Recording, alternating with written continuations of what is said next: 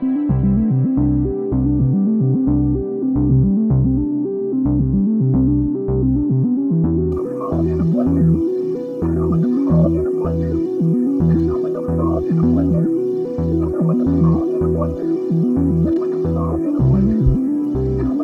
and welcome to Magic Numbers. This is episode number 23, Neon Loneliness, Motorcycle Emptiness, and other Kamigawa themes. So today I'm going to be talking about the set primer, show you some basic numbers related to the set, talk a bit about removal, because I think that it's very important to position yourself well with the removal quality in the beginning of the format.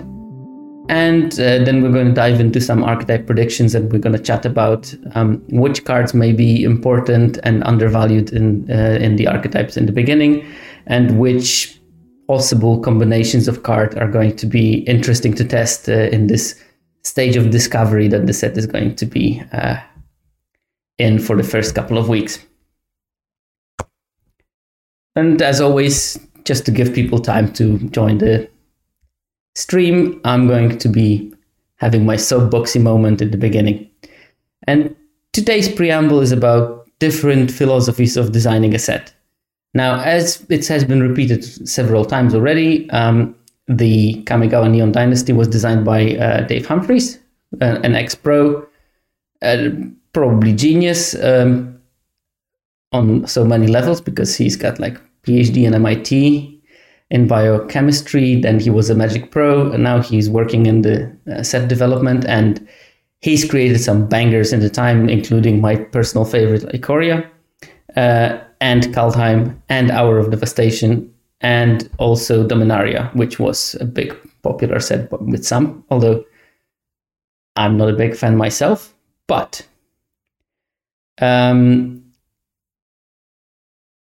you can't say that it was not popular. So, I mean, he clearly knows what he's doing.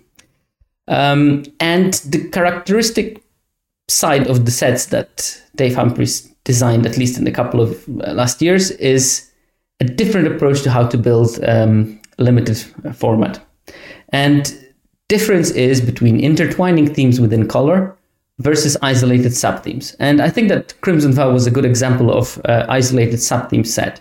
We had cards that are fitting in one of the color pairs, but not necessarily into the other. And we had cards like the Wolf that get +1/+0 and trample when you had control another Wolf. That card was clearly built to be in green-red. We had, let me think. Of course, now my brain is empty. I already forgot anything about Crimson Vow. But, some Vampires cards were just very good in the Vampire archetype, but not necessarily good in anything else, like the 3/2 Trampler that created blood.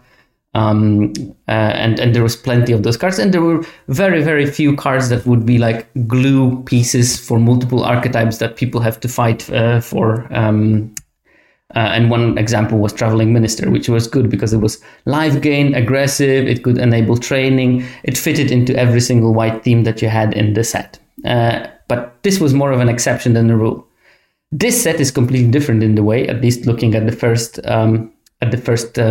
views of the spoiler, because it would be much better if we had some play experience, but that's not possible. But there are many, many cards that fit into multiple archetypes at the same time. And I gave an example here of the Simian Sling. Let me put on my trusty laser pointer. And Simian Sling is a creature, but it's also an artifact. So whenever the theme is artifacts, that thing plays some role. It can equip. So it will make a creature that it equips modified. So it also fits into the modified theme. It makes a thing bigger. So in the white-red archetype, when you want to attack with only one creature, if it's bigger, then it presents a bigger threat. So it warrants a block earlier. So it also fits into that theme. And what are we missing? Well, it's still an artifact that you can sacrifice, a very cheap one, which fits into the black-red sacrifice theme because, it's quite easy to sacrifice. And there are some ways of replaying things from the graveyard, which it also is easy because it's so cheap. So this card fits into all four archetypes quite readily, and it's not the only card like that in the whole set. It's filled with cards that have either main roles in a particular archetype, or can play as a solid role player that allows a particular subset of interactions in the color pair that is not necessarily designed for. And because of that, I think there's going to be multiple flavors of each archetype within the set, because they are all based on some spectrum. Like, for example, white-red, you can build the white-red more focused on white creatures and more focused on, buffing the attack with the 2/1s that give the samurai that attacks alone +1/+1, and with maybe the tappers. Or you can maybe build the samurai deck more within slight artifact theme, when you will have more of the Simian slings, when you might have the artifact resurrecting brother, and move it slightly towards that red spectrum. So I can see like several builds being feasible and being different in a way that you play them, not based on moving it from mid-range to more aggro to more control, but more moving it between which sub-themes in the set, which sub-modules, the pockets of synergies are more important in the particular build. And this is the thing that I loved in Ikoria. Ikoria was exactly a set like that, where you could basically build your red, blue as a sort of like discard cycling kind of theme, or you could build it as a sort of like aggro with some spells and card draw that allowed you to win the tempo game, based on which cards you selected for your deck and based on your personal preferences. And that's exactly what I loved about this set, and I think that this one is following in its footsteps quite closely. So it's going to be fun to discover it, because the thing with Ikoria is that I played a bunch of it, and I never went beyond the discovery phase. I think that in Ikoria till the last days, I was still figuring out new archetypes that were super niche and maybe coming together only once, but if you can draft 40 different archetypes that only come together once, wow, that's a set that you want to draft forever and ever, because you will never be bored, because it will never become this chore that, all right, I'll just pick this Price of Loyalty, I'll just pick my sack outlets, and then I'll fill in with some creatures and whatever. It's going to be very much the same, because all those pieces are interchangeable, and I know the skeleton, and I'm just going to put the cards together to build it. Right. That concludes the preamble. Now, Kamigawa and numbers. Now, this is a problem that I encountered, is that we don't know exactly how the packs are going to look like.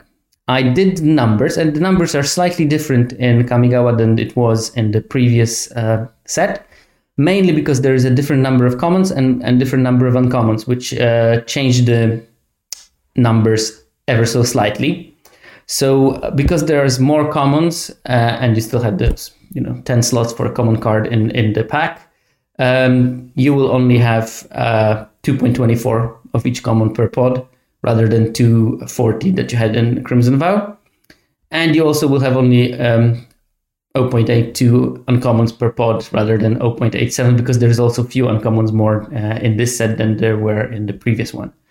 And they decreased the number of rares, and they decreased the number of mythics compared to Crimson Vow as well, which means that you will be more likely to open a copy of a particular rare in a particular pod. So that's also something to keep in mind. And there is a big question mark, because there is a land slot, and we don't know how they're going to arrange it in Arena. And I would think that it's going to be roughly the same as it is in paper, but we learned from Double Feature that they don't necessarily do things like they do in paper, and there's differences between Arena and the normal set. But what I would expect is that in the pack in paper, it's supposed to be 1/3 of the packs have the special land, 1/3 of the pack have just a normal basic land, and 1/3 of the packs will have the dual land. So I assume they're probably going to make something like 1/3 is a dual land and 2/3 is a normal basic, because of course they won't give us for free the special fancy lands. Looking forward on spending my gems to buy those. What does it mean for the dual lands? If it's going to be like I predicted, it's going to be roughly 1/3 of this number in terms of copies per pod. So I would expect something like 0.7, 0.8 of each dual land per pod, which means that they are going to be at the same kind of rarity as uncommons, even though they're a common. So keep that in mind, that they are not a freebie. And if you see one, you probably want to prioritize it if there is nothing better in the pack. And if you already know that you want this particular color pair, or if you know that you want to splash something and you see the dual that will allow you to splash it cheaply without putting too many basics of the color that you're splashing. Right, that's the pack anatomy for us.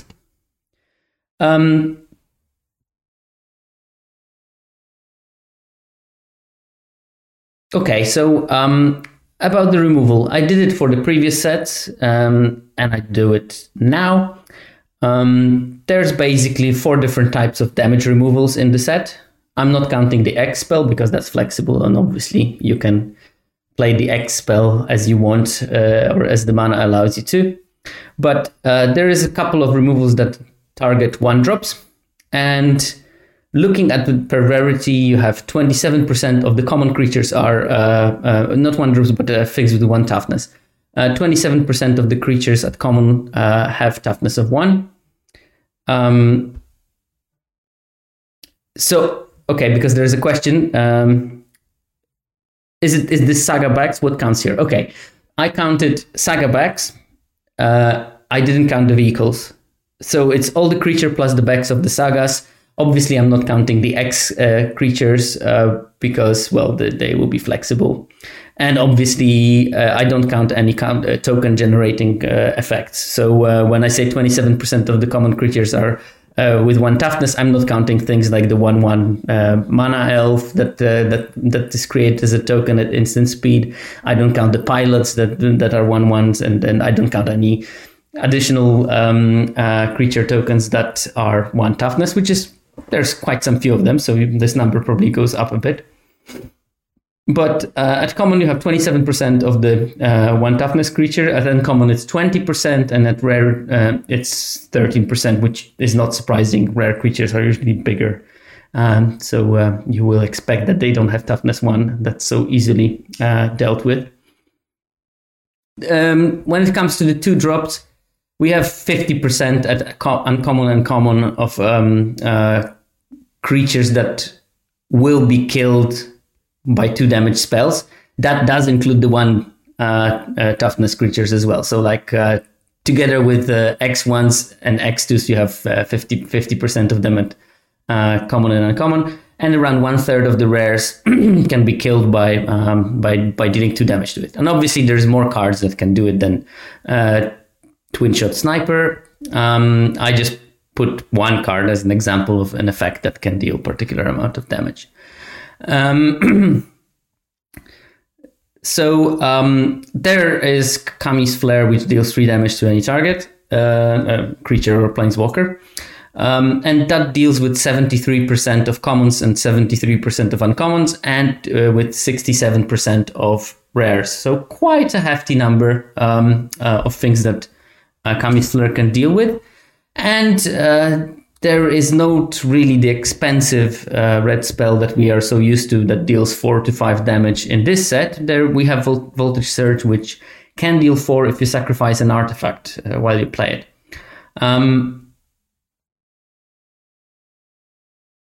And 4 damage will deal with roughly 90% of creatures at every single rarity. So it's pretty close to unconditional removal. There's still 10% of the creatures that it doesn't deal with.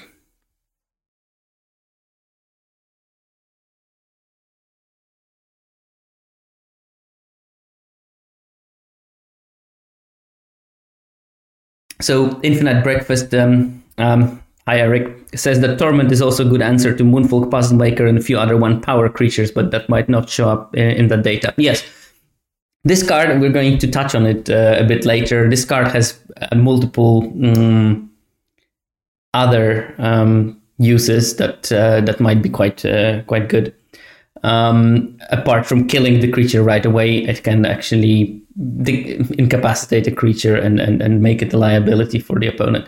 I think that especially the part where it says that that creature cannot block is pretty important, because that means that you can get rid of a 2/2 and make it into a 1/1 that pings them for 1 every turn, and you just don't need to be bothered with blocking it if they don't have particular effects in their deck. Right. What do we go next?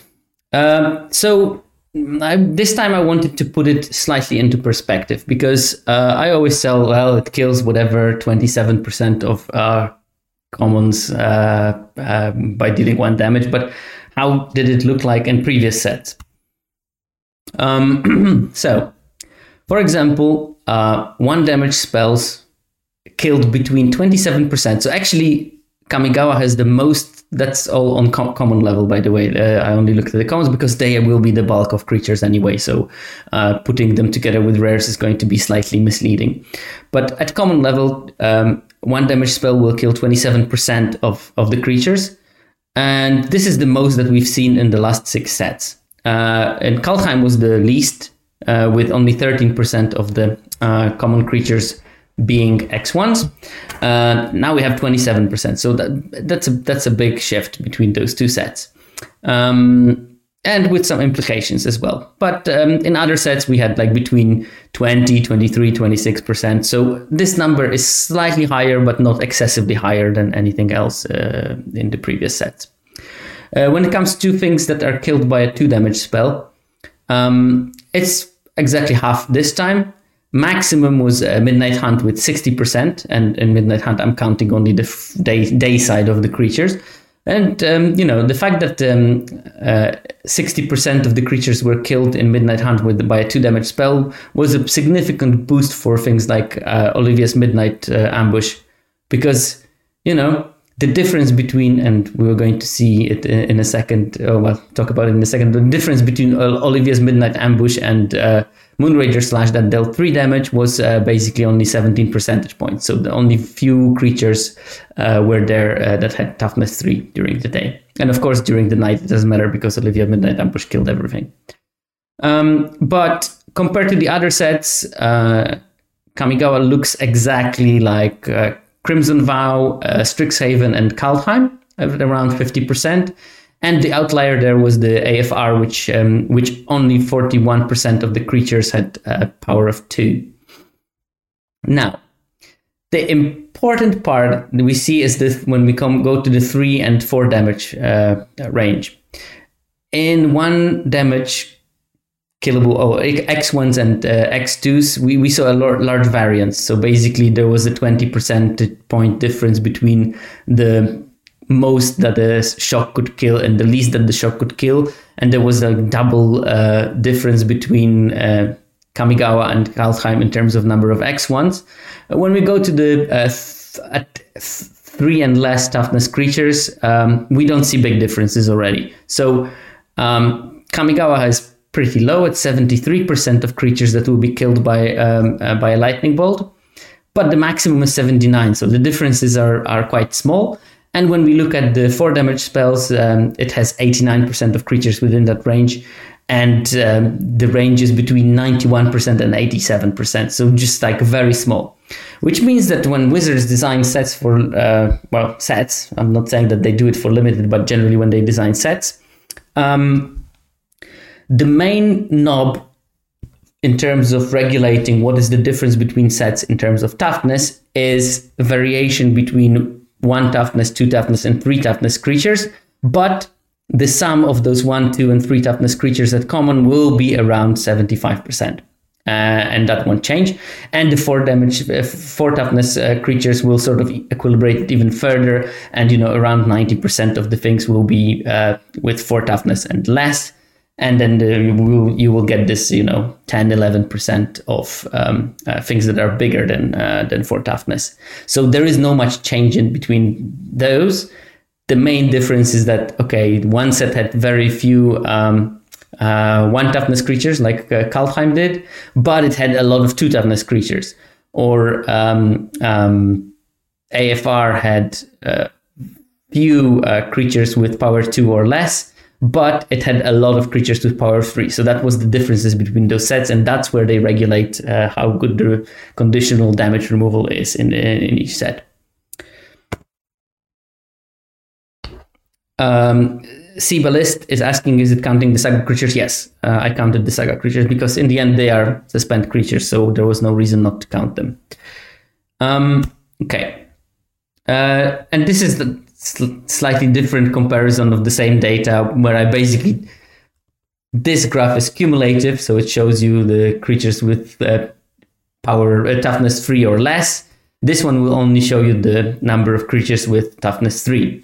So here we see the same thing, and for 1 toughness, 27 for Kamigawa, 13 for Kaldheim, and in between for the rest. When we look at the Kamigawa Neon Dynasty, we see that it has one of the fewest 2 toughness creatures at common from all the other sets. It's just 23%. The lowest one was AFR with 18%, and the highest was Kaldheim with roughly 40% of the creatures at 2 toughness. So that was something important. And, this might be like a tell that the Kaldheim had this super aggro archetype. So I don't assume that the super aggro archetype is going to exist here, especially since those lots of those 2/2s are actually saga creatures that will not drop on the board too early. And when we look at the 3 toughness creatures, Kamigawa is sort of bang in the middle, and here AFR was a big outlier with 34%. Kamigawa has 23, and the Midnight Hunt, which was the least 3 toughness creature dense, had 17% of them. So Kamigawa is much higher than Midnight Hunt, but definitely much lower than AFR was. And 4 toughness creatures, roughly the same number. However, if you look at it, it's actually 16% of the 4 toughness creatures in Kamigawa, so quite a lot of them. Most of the other sets, if only by a small amount. But that small amount, is something that might make a difference. For a comparison, Crimson Vow had only 11% of 4 toughness creatures. Now we have 16. Okay. Now, I showed you that there is an abundance of the 1 toughness creatures, but numbers are not necessarily everything in there. So to put the removal in perspective, I would like you to maybe look very carefully at this card in the beginning. Seismic Wave. It's a 1 red, 2 colorless instant. It deals 2 damage to any target and 1 damage to each non-artifact creature target opponent controls.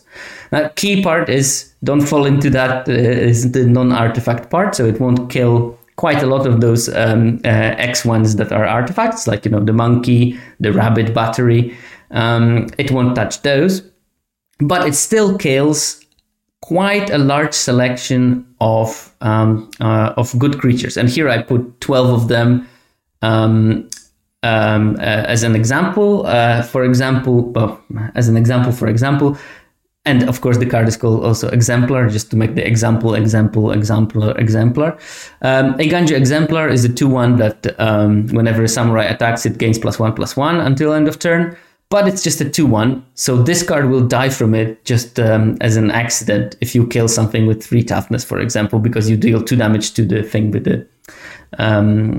with the 3 toughness, and then it deals 1 on top of that, so it will kill it, and it will kill for example, this Exemplar. Moth Rider Patrol, the 1/1 flyer in white, also dies from it. Spirited Companion also dies from it. Now, of course, Spirit Companion already got the opponent a card when they played it, but you don't lose a card for killing it with this card. So you basically somewhat ameliorate the fact that they got a card back from Companion because they don't get any value. Moon Circuit Hacker, that's the ninjutsu 2/1 that can draw a card when it gets ninjutsu'd, but it also dies from Seismic Wave. Gloom Shrieker not only dies but gets exiled from Seismic Wave. Fang of Shigeki, the 1/1 Death Toucher for 1 mana. Generous Visitor, I think that this is the card that's going to be a pain, and I think that in some situations people will not put counters on it, because if it becomes a primary target for any kind of removal spell, so you want to put the counter somewhere else to hedge your bets, but because you put counters somewhere else, Seismic Wave might ping something else and kill Generous Visitor as a side effect, which is quite positive for you. Orochi Merge Keeper, that's the 1/1 mana Dorket and common. Born to Drive makes 2 pilot tokens. They are not artifacts, so you can kill them also with the Seismic Wave while killing something else. And Goshintai also makes the 1/1s. The white Goshintai, the white shrine, makes 1/1 spirit creature tokens. So you can kill the shrine and remove all the tokens that it generated across the board by using the Seismic Wave. There's also the Careful Cultivation. That's the channel spell that can make the Mana Dork. And there is the Aki Ember Keeper. Another thing that it's a 2/1 that whenever a modified creature you control dies, it makes a 1/1 colorless spirit creature token.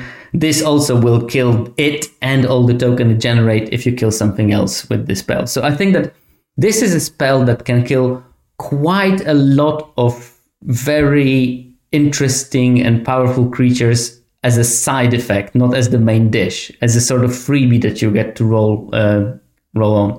So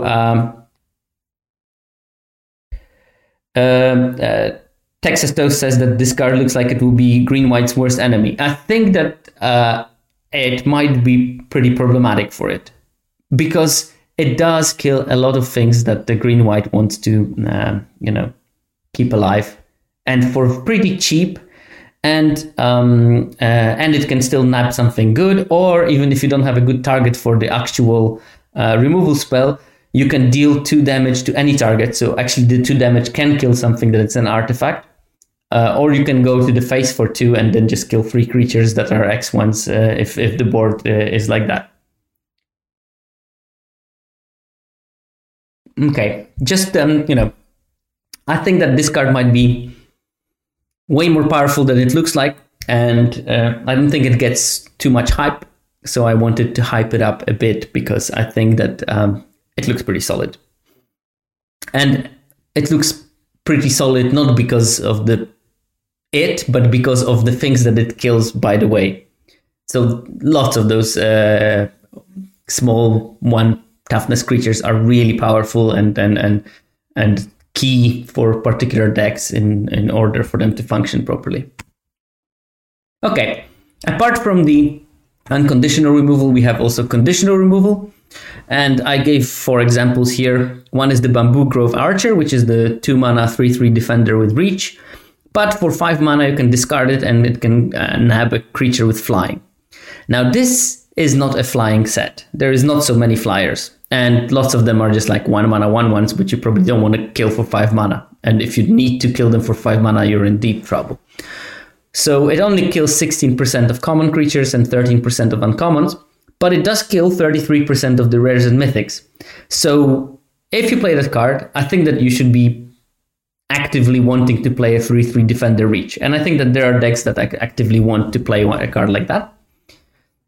And then if you draw it later in the game, it can actually be your insurance policy against one of those, dragon bombs that at least you can kill the first half and then deal with the second part of their ability. You're probably not favored when someone drops AO or whatever other mythic dragon, but keeping that as a security might help. A third of the rares have flying, so yeah, something to look forward. Another card is the Repel the Vile. That's a 4 mana instant, and you choose one. Exile target creature with power 4 or greater, or exile target enchantment. And this exile target enchantment clause would be maybe boring in most sets, but in this one it's not. It's roughly 27% of the creatures that are enchantment creatures. So combining that with the creatures with power 4 or greater, it gives you that it kills 40% of the creatures at common and 40% of the creatures at uncommon, and roughly half of the rares and mythics. So probably it's playable in some decks, and it's definitely a decent sideboard card when you see that the deck has multiple creatures with power 4 or greater, or some tricks that increase power of creatures. It might be pretty good. And someone in chat said exile is not an empty trinket text here, because it avoids all the for example, the dragon die triggers don't work with it. Yeah, very well observed. Next conditional removal I want to talk about is the fall of Lord Conda. I'm pretty sure that this one is going to be underestimated, at least in the beginning, because it doesn't look spectacular, because we have a saga for 3 mana, 1 white of it. Chapter 1 is exile target creature an opponent controls with mana value 4 or greater. Chapter 2 is nothing really. Each player gains control of all permanents they own. And chapter 3 is exile this saga and then return it to the battlefield transformed, and it becomes a 1/3 defender. When it dies, draw a card. But I think that this card is not terrible, because every deck that you're going to be facing, almost every deck, I'm pretty sure that 99% of the decks you're going to play against do have some top end. 4 mana is not like insane in terms of not expecting to see them. And this is 4 mana, not for toughness, not for power, so any kind of 4 mana creature will be killed by that. And at the end of the long process, you get the 1/3 that you can block, and if you block, then you gain life. And if you block and it dies, you draw a card. So worst case scenario, you block a 2/2 3 times, and that's like gaining 6 life. Or you can block a 2/2, then next turn chump and draw a card and accrue. So I think that this card is sort of comparable to reverse foul play from Midnight Hunt. Foul play killed a creature with power 2 or less, and you got a clue token. And here you kill a creature that costs 4 or more. And in the end, instead of clue token, you get this wall that might draw you a card in the end. And, if you have ways of sacrificing it, even better, because you can get the card much easier like that. And the last conditional removal I wanted to talk is the Fade into Antiquity. That's 3 mana sorcery, exile target artifact or enchantment. And I told you, there is roughly 27% of enchantment creature, and it's very similar number when it comes to artifact creatures. And I'm not counting the non-creature artifacts and non-creature enchantments that you can also nab with it. So in the end, when you look at the numbers, it kills roughly 2/3 of the common creatures and roughly 2/3 of the uncommon creatures, which is quite a sizable number. I mean, when we compare it, this is a similar, not exactly as high, but similar number to Kami's Flare for 1 more mana and definitely less fighting over that spell, at least in the beginning of the format. And as a positive, it can kill some really big things as well, because there are some really big enchantment and artifact creatures, which the Kami removal won't do, because it will only kill things with toughness 3 or less. So I think that this card is probably playable as 1 copy in a deck based on those numbers. It will require some testing, but I think it's, I'm quite optimistic that you can play 1 without fear of being blown out, because, red and blue really do care about the artifacts, and green and white does care about enchantments. So that's one thing. And black sort of cares about both, because there's plenty of cards that have synergies when you control both the artifact and enchantment. So there, it actually, even though this color is the least focused on either of the main themes, it tries to have both, which is always difficult. So actually Fades into Antiquity might be the most disruptive against that particular deck, because, if they have 2 enchantments and 1 artifact, you can nab the artifact. If they have 2 artifacts and 1 enchantment, you can nab the enchantment, and all their payoffs become slightly worse. So yeah, don't sleep on Fade into Antiquity. I think it might be pretty decent. And just some permanent stats, just to follow up on the artifacts and enchantments. We have 26 artifacts, non-creature artifacts in the set, 44 artifact creatures, 66 creatures that are neither artifact or enchantment, 46 enchantment creatures, that does include the sagas, which will turn into enchantment creatures, and 20 enchantments that are either auras or just like global enchantments that don't need to enchant anything but are not creatures. So these are the numbers we're talking. So when we're talking about Fade into Antiquity, it has, 70 and 66, 136 targets of the set. So basically half of the set already. And that, of course, bunch of the things in the set are spells that are not counted in that. So that's quite a large chunk of the permanent spells are targeted with the Fate into Antiquity. Now, I already said that in one of the previous seminars, but Mark Rosewaters mentioned that the current strategy of designing limited sets is that there are 5 supported archetypes and 5 less supported or not supported or supported in minimal way. I know Stephen Jay Gould, the very famous evolutionary biologist from, let's say 30, 40 years ago, came up with this beautiful theory of spandrels. And I think that the spandrels theory is describing the design plans for WotC quite well. Spandrels are basically, if you have a dome in a church or some kind of like a nave that has semicircular building, you build the construction to support it. And because you build it to support it, because how the design is working, there will be some spaces that are there, but they were not designed. They just have to be there because it has to have a shape. And I think that some of the archetypes in the current formats are going to be spandrels. So basically, they were not planned to be an archetype, and they are the result of how the other supported archetypes are looking at. So when we, for example, think at the white-black, which I think will be probably the one of the non-supported archetypes, they basically thought, okay, we have white with enchantments. The black has leeching of some enchantments and some artifacts.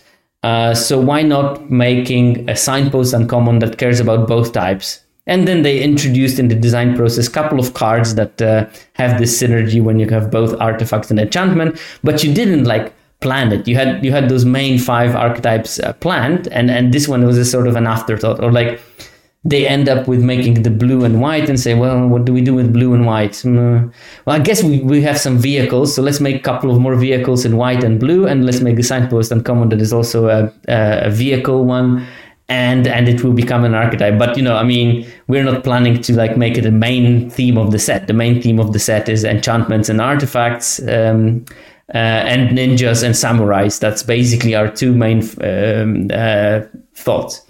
So I don't know exactly how they designed it, because I don't think that they describe which ones are the 5 supported and which ones are 5 not supported. And I don't know how much Mark Rosewater was inventing the story of the 5 being supported and 5 not.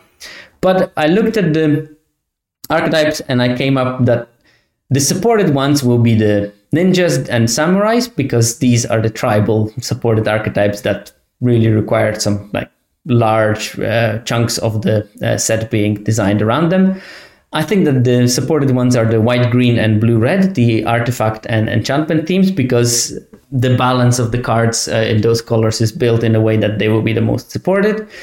And I really couldn't figure out which one is the 5th one. And I think that it's blue, green, the sort of channel and the sort of opposites meet. The most artifacty color and the most enchantmenty color meet together in this channel kind of amalgam. And I think that it's sort of supported because of the number of ramp cards that were put into it. It's very mana hungry, and they put the tools for it to be supported. But I'm not sure of that. It might be that black-red is the other more supported one. Maybe the modified archetype is the more supported one.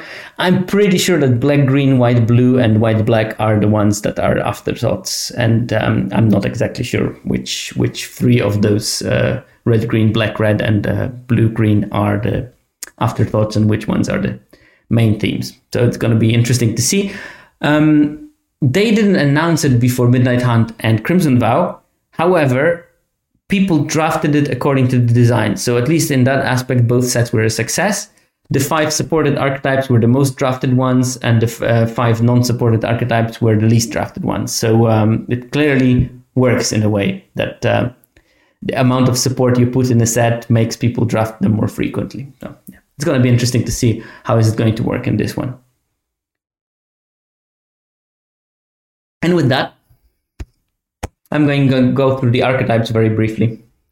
And I'm going to put, obviously, a bit more into the archetypes that I think are supported. So we start with the first one. That's the motorcycle Emptiness from the Manic Street Preachers song that was in the title of the seminar, because I think that this archetype is very unsupported. And who knows, maybe it will become pretty good, but I have my doubts. So the Signpost Uncommon is Prodigy Prototype, 3 mana, 1 white-blue.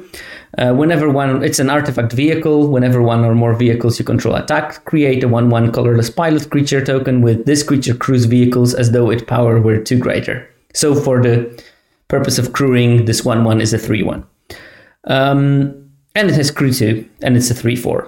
So yeah, it's a solid card, don't get me wrong. It's just like, I think it's a solid card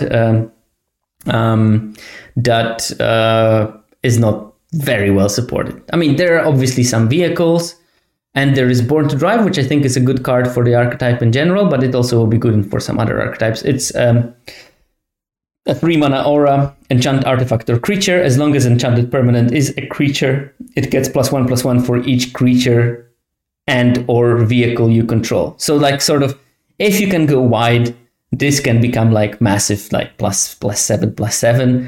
But it has a channel option, which is for 3 mana, you discard it and you create 2 1/1 pilots with the same ability that they are 3/1s when they crew things. So if you have several vehicles, you can cycle Born to Drive and you have 2 pilots to crew your vehicles, and it can help it. And if you have already everything that you need, you can dump it on something big and start smashing for large chunks of damage. So yeah, I think that this card is going to be pretty important if you want to draft the archetype. You probably want both the Prodigy's Prototype and Born to Drive. Other cards that I think are good in that, it's Dragonfly Suit. That's a 3 mana crew 1 3/2 flying vehicle, and Spirited Companion, which is an enchantment, but it's a 1/1 for 2 mana that draws you a card, and as a 1/1 it crews very well those 3/2 flyers, for example. So I would be quite happy to put those like turn 2, turn 3, and then I can start using the good boy that drew me a card to crew. Like a dog in a Dragonfly Suit, come on, it must be good. Then a couple of other cards. Network Disruptor, I put it in because I think, again, you want to probably be quite heavier on those crew 1 vehicles, because that's how you gain advantage by having vehicles, by crewing them for cheaps. And this card is just good. Can pink for 3 when it enters the battlefield for a couple of attacks. And then it can sort of start crewing those crew 1 things. This is an interesting one. Interesting. The one that at least got my attention. Acquisition Octopus, which I think works very well with vehicles, because you can crew with Acquisition Octopus. So you tap it. After you tapped it, you reconfigure. So basically you equip the vehicle that you crewed with it. And it gives curiosity to the thing that you crewed. Then you attack with the crewed vehicle. And if they block, they block. If they don't block, you drew an extra card. And at the end of the turn, when the vehicle turns back into an artifact, it falls off of it, so you can repeat the same process next turn. So you basically get a free disattaching of the octopus, so you can use it for crewing again, basically. So yeah, that's how I see it, and I think that's a pretty useful ability. And I think Moonsnare Specialist is pretty okay in this deck, because you can play this as a 4 mana 2/2 mana war, and instantly crew something and attack, and you could remove the favorable blocker. So you get the value from that like that. But in general, I'm not like super stoked about the blue-white. I'm probably going to draft it at some stage, and I'm probably going to have a fun deck, because vehicles are just fun. I just think that it will be not something that will easily come together. Of course, without playing, we don't know. Maybe it's going to be busted. We just don't see how. Okay. Next archetype is white-black, and that's the having both artifacts and enchantments in your same deck thing. So Signpost is Naomi, Pillar of Order, 5 mana, 4/4, 3 white-black. Whenever it enters the battlefield or attacks, if you control both an artifact and an enchantment, create a 2/2 white samurai creature token with vigilance. So you want to play it as a sort of 5 mana, 6/6 and 2 bodies. For that, you need to do some preparation. And cards that I looked for in this archetype. First of all, Sandblade Samurai. I think that this card is just very, very good. It's an enchantment for 5 mana, enchantment creature. It's 4/4. It has vigilance. 4/4 with vigilance for 5 mana is pretty good. And it has channel 2. Discard it, search your library for a plains card, reveal it, put it into your hand, and then shuffle. You gain 2 life. I think that the big problem of this deck is going to be running out of the cards while you try to play some kind of attrition game. So you might want to get your lands, and if not, then you play it and you have an enchantment on board, which gives you all those enchantment artifact synergies that you can get your hands on. There's not so many of them, and they're not super impressive. I think Naomi can be good, but it's like jumping a lot of hoops to get like a decent effect. We have Intercessor's Arrest. That's the arrest, basically. 3 mana aura, enchant permanent. It can't attack, block, crew vehicles. Activated abilities can be activated unless they are mana abilities. So this is a good one because you put it on something, and unless the opponent is into sacrificing stuff, it just sits there. So you have always this enchantment on board. That's why it's so nice in this archetype, I think, because you want some enchantments that will stay on board and then be there. Good Doggo is good because that's your draw engine for the deck, and it's an enchantment that gives you sort of extra value. If you have a couple of enchantments, playing this as the third one means that you're more guaranteed to have this enchantment when you want to have.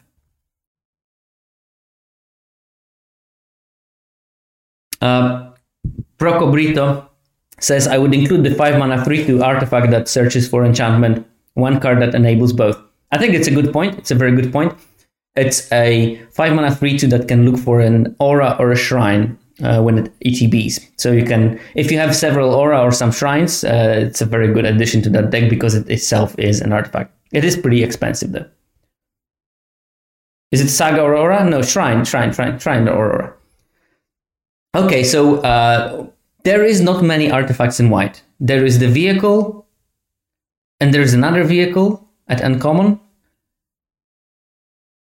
That's about it, isn't it? So the problem with this archetype is that you either have colorless artifacts or you need to lean on the black ones. And there's a couple of decent black artifacts. One of them is the Leech Gauntlet, 2 mana, 2/2 with lifelink, which is always great. And for 4 mana, you can equip it and it becomes an equipment. Samurai Sword is the third one, yes, but it doesn't fit very well into that archetype, as Meadow said. You can equip it for 4, and the equipped creature has lifelink. I guess that is just a good card, and it's an artifact, so I would definitely be happy to draft as many of those as I can in this deck. Unfortunately, it's an uncommon, so you won't get them very often. And the other one is Virus Beetle, which is a 2 mana 1/1. When it enters the battlefield, each opponent discards a card. So it's Ravenous Rats, black, but somehow an artifact at the same time.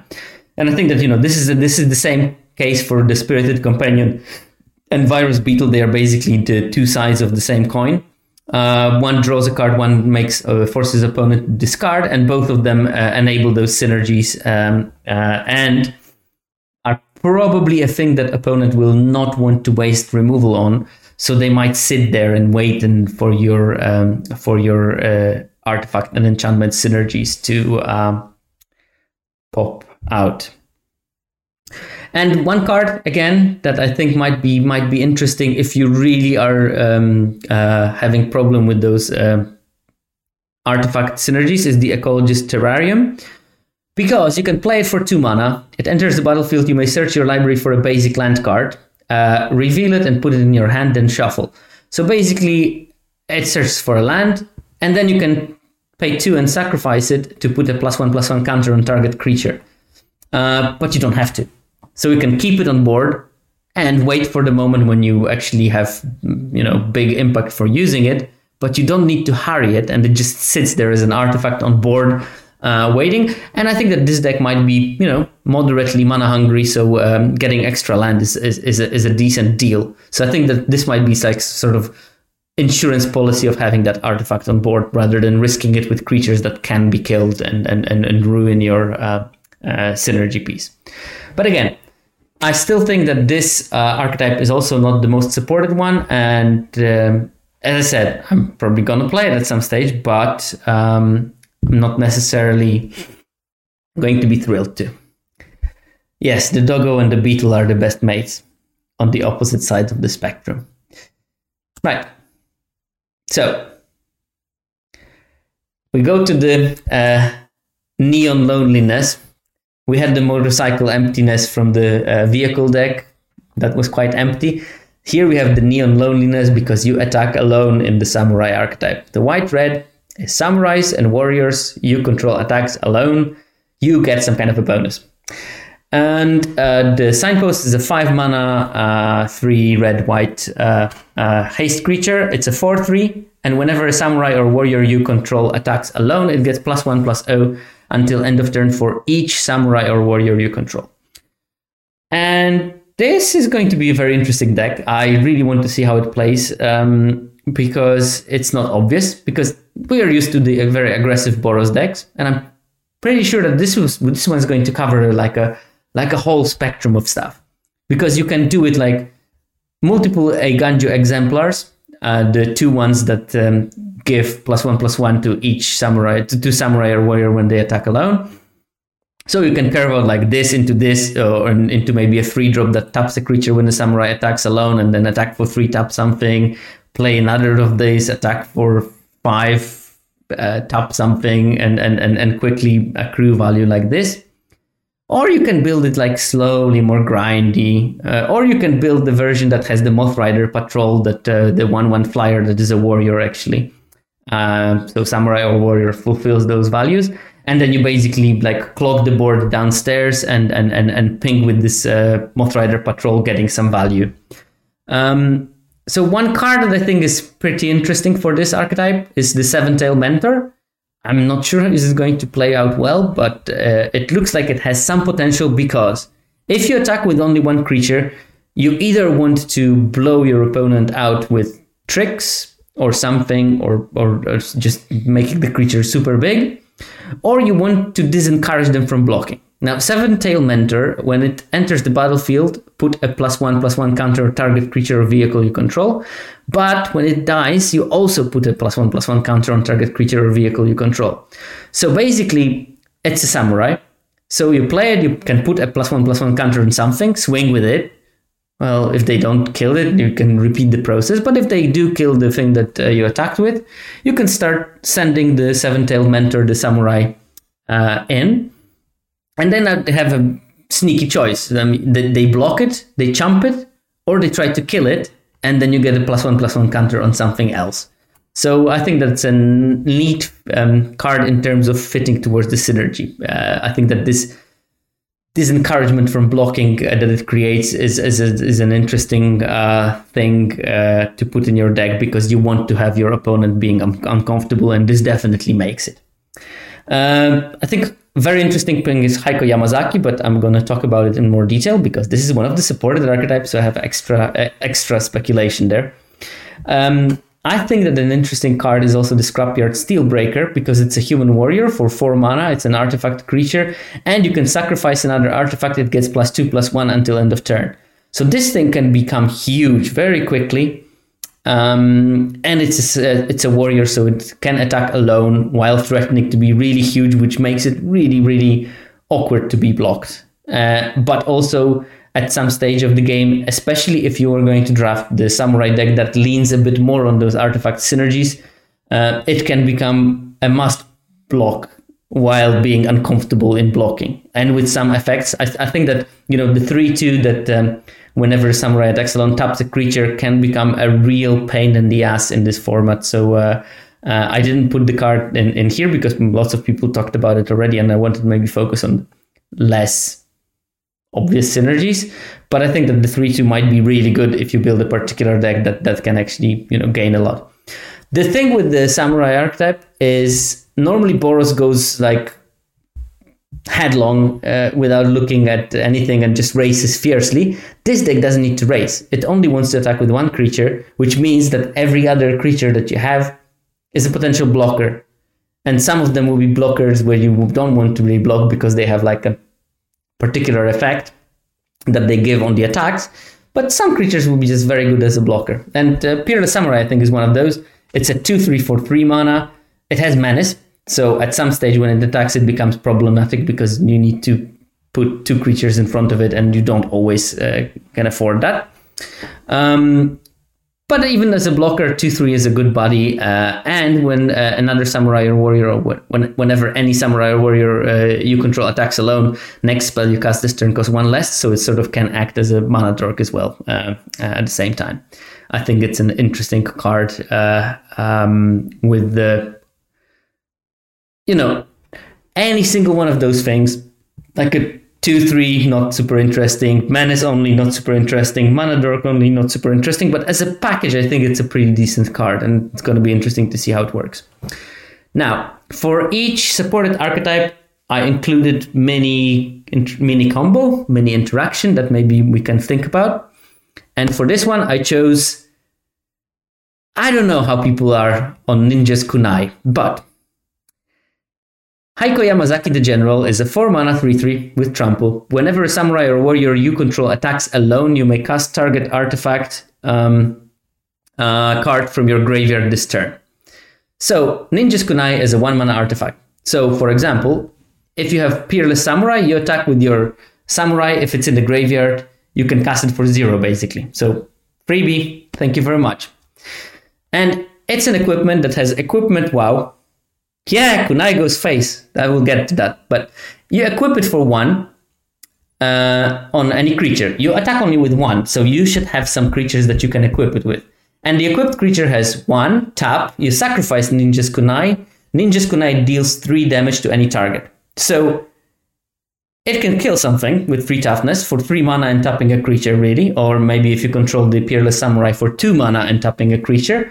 Or it can go face for 3 damage. So for 2 mana in a reproducible way. Because next turn, you still have the Heiko Yamazaki, you attack with another Samurai, you bring back the Kunai, you maybe kill another potential blocker or potential attacker, or you go face. So I think that this is a pretty good combo when you have the Samurai deck, especially because you don't have to attack with everything, because you only want to attack with 1 creature. So you have plenty of targets that you can equip it.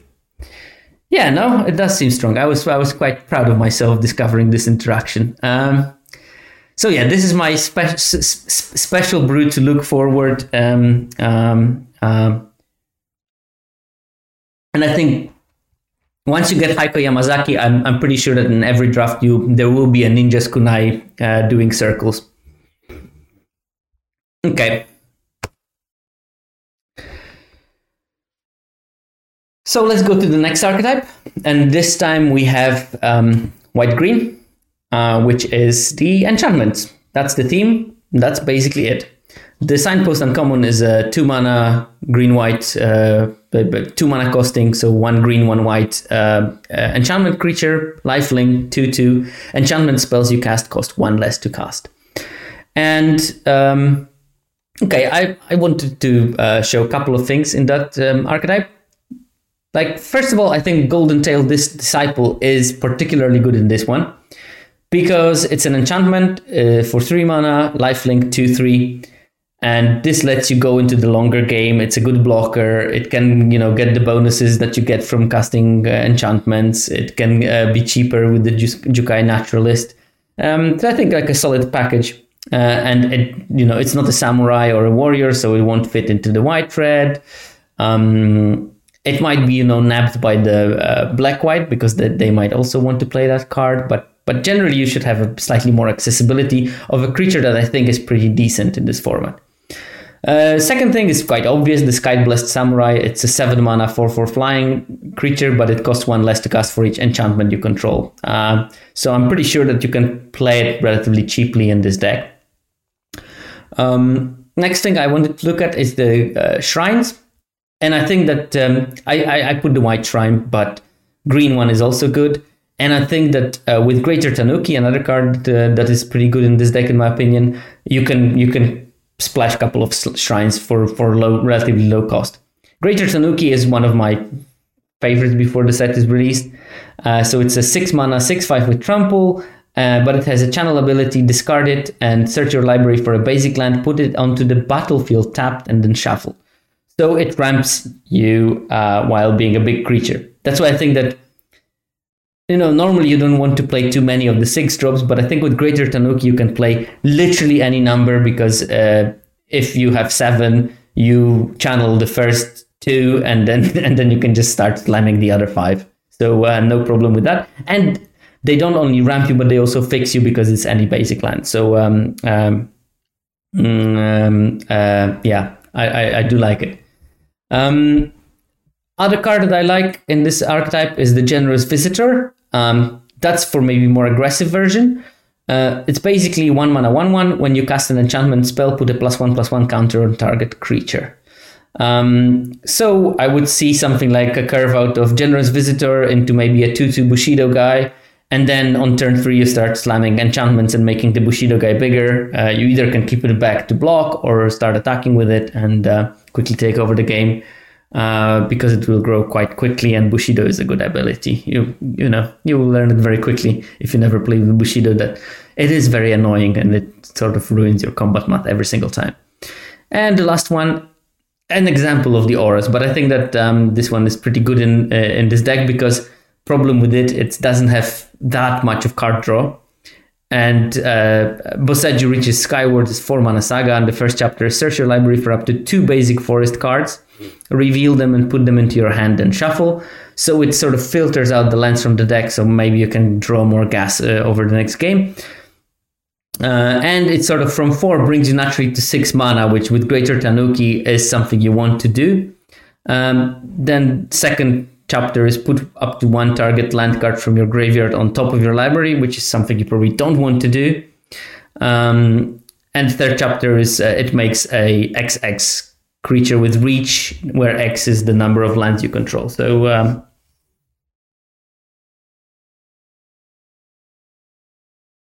So Izia is getting excited about cycling Tanuki and using the Reanimator spell. This is one of the combos that I didn't look into in that particular configuration, but I have something similar to look at later in the seminar when I'm giving my random takes. Okay.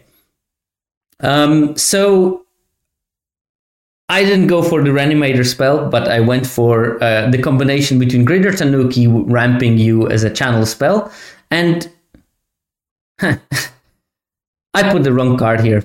You know what? Before I started making this seminar, I instantly thought, I'm going to mix up those 2 cards so badly. One of them is Story Weave, the 3 mana instant. Choose 1, put 2 +1/+1 counters on target creature you control, or put 2 lore counters on target saga you control.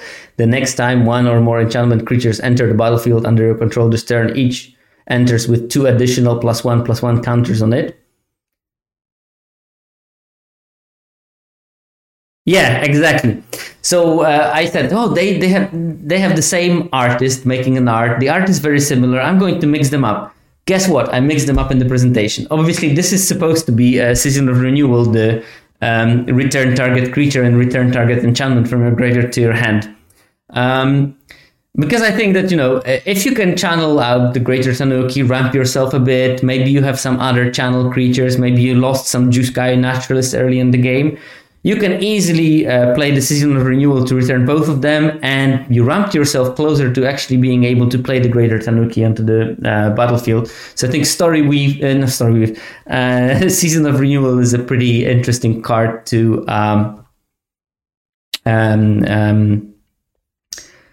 to basically sort of start looping and after stabilize it. Okay. So yeah, this is my combination, obviously with the wrong card in the presentation, but you get the point. I mean, I think that Channel and Season of Renewal are a match made in heaven. Okay, another supported archetype, and that's the ninjas. The signpost uncommon is Silver Fur Master, a rat ninja. I think that trope appeared somewhere, but I'm not exactly sure where. It has ninjutsu, and ninjutsu is an ability where you can pay the ninjutsu cost, return an unblocked attacker to your hand, and put the ninjutsu creature tapped and attacking. And usually ninjutsu creatures do have some kind of ability when they enter the battlefield or when they connect, so you get some kind of or they get a cost discount or something like that. But Silver Fur Master has none of those. It does make all the other ninjutsu abilities you activate cost 1 less to activate. And it makes other ninjas and rogues get +1/+1 permanently. So it doesn't have any ATB effect, but if you have mainly rogues and ninjas in your deck, if you attack with unfavorably and people make right blocks and you drop the Silver Fur Master and the ninjutsu, they become bigger and obviously can turn the combat math completely upside down. But, it's perfectly playable as a 2-drop just to make your future ninjutsu slightly more complicated. So I think that, the main card, and everyone is telling about it, but I will hammer that message through. The most important card in this archetype is this Network Disruptor, the 1-mana flying man. It's a 1-mana flying 1/1. When it enters the battlefield, you can tap target permanent. It's so good because lots of the ninjutsu abilities cost 2. So you play it on turn 1, you attack on turn 2, you ninjutsu something bigger, return it to your hand. Like, look at this order. You play this on turn 1, on turn 2 you attack with it. There's probably no blockers for a 1/1 flyer because there's not so many flyers in the format. So it's unblocked. You ninja in a 3/2 lifelinker that costs 2 mana. So you hit them for 3, you gain 3 life, you return the Network Disruptor into your hand. Next turn they play a creature. You replay Network Disruptor, tap their blocker, attack with the 3/2 flyer, boom. That was already a 12 life swing by the turn 3. And you still have 2 mana to play with. So I think that's a super interesting. Yeah. Worth noting that it's a rogue, so the master, the unidentified and definitely not related to turtles, rat ninja master also pumps Network Disruptor. Another card that I think is important is the Moon Circuit Hacker. That's a 2-mana 2/1 with ninjutsu 1. Whenever it deals combat damage to a player, you may draw a card. If you do, discard a card unless it entered the battlefield this turn, which is quite important. And we're going to talk about them in a second.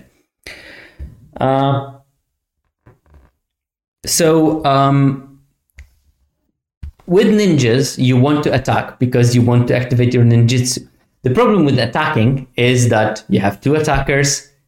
They have a blocker. So you might need to make chump attacks. And that's, I think, why Suit Up, the 3-mana combat trick, until end of turn target creature or vehicle becomes an artifact creature with a base power and toughness 4/5, and you draw a card, is going to be pretty decent in this deck. Because you attack them, they expect that you want to activate your ninjutsu abilities. Bam, Suit Up, I eat your big thing and draw a card, and you're left with your pants down because you thought that I'm just chump attacking because I wanted to ninjutsu something in. So I think that it might be, it's not going to be a star of the deck, but I think it's going to be pretty solid because the draw a card on it makes a world of a difference between this and the Serpent, whatever, from Crimson Vow. So, I think that this is something at least to keep in mind. Clawing Torment, we discussed this card earlier, so it was mentioned as one of the things that can kill 1 toughness creature, but it also makes the creature not being able to block. Now, This is very good with ninjas because obviously unblocked creatures can turn into something really annoying. So I would think that this card is actually way better than what was the thing in Kaldheim with the Wither Crown. Also because opponent doesn't have an option to sacrifice it. If you play it on the 2/2, it turns it into a 1/1. You can take forever and it still pings them for 1 every turn. Especially if they don't have any ninjas that can return the creature back to their hand. It's useless as a blocker, so they would probably rather attack, but you have to, if you happen to play it on the defender creature, now that's just awful for the opponent. I think that if this card is good, then the 3/3 2-mana 3/3 defender creature is just terrible, because you can get stuck in games when the opponent just sits back and enjoys while your life total drops down to 0 because you have this thing. Dokuchi Shadow Walker, that's a 6-mana 5/5, but it has ninjutsu of 4. So, I can probably imagine some curve-ups with Network Disruptor turn 1, Rat on turn 2, and turn 3 attack with Network Disruptor and change it into a 5/5, and it becomes problematic if you were on the play for the opponent to deal with the 5/5 so early.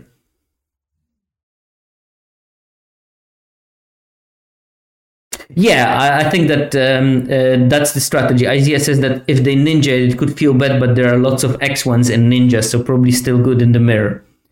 Oh yeah, 6/6. Yeah, sorry, because of course the Rat Ninja gives +1/+1 to the Ogre Ninja. I don't know if ogres can be stealthy enough to be ninjas, but turns out they can. So yeah, the Clawing Torment in the mirror matchup can be used just to kill things. You just want to kill the 1/1 flyer. You just want to kill the 2/1 Moon Circuit Hacker. There is a 3/1 also that gives Lifelink and Death Touch that you can kill with it. So there's plenty of things that you can kill. So you don't give them the opportunity of bouncing the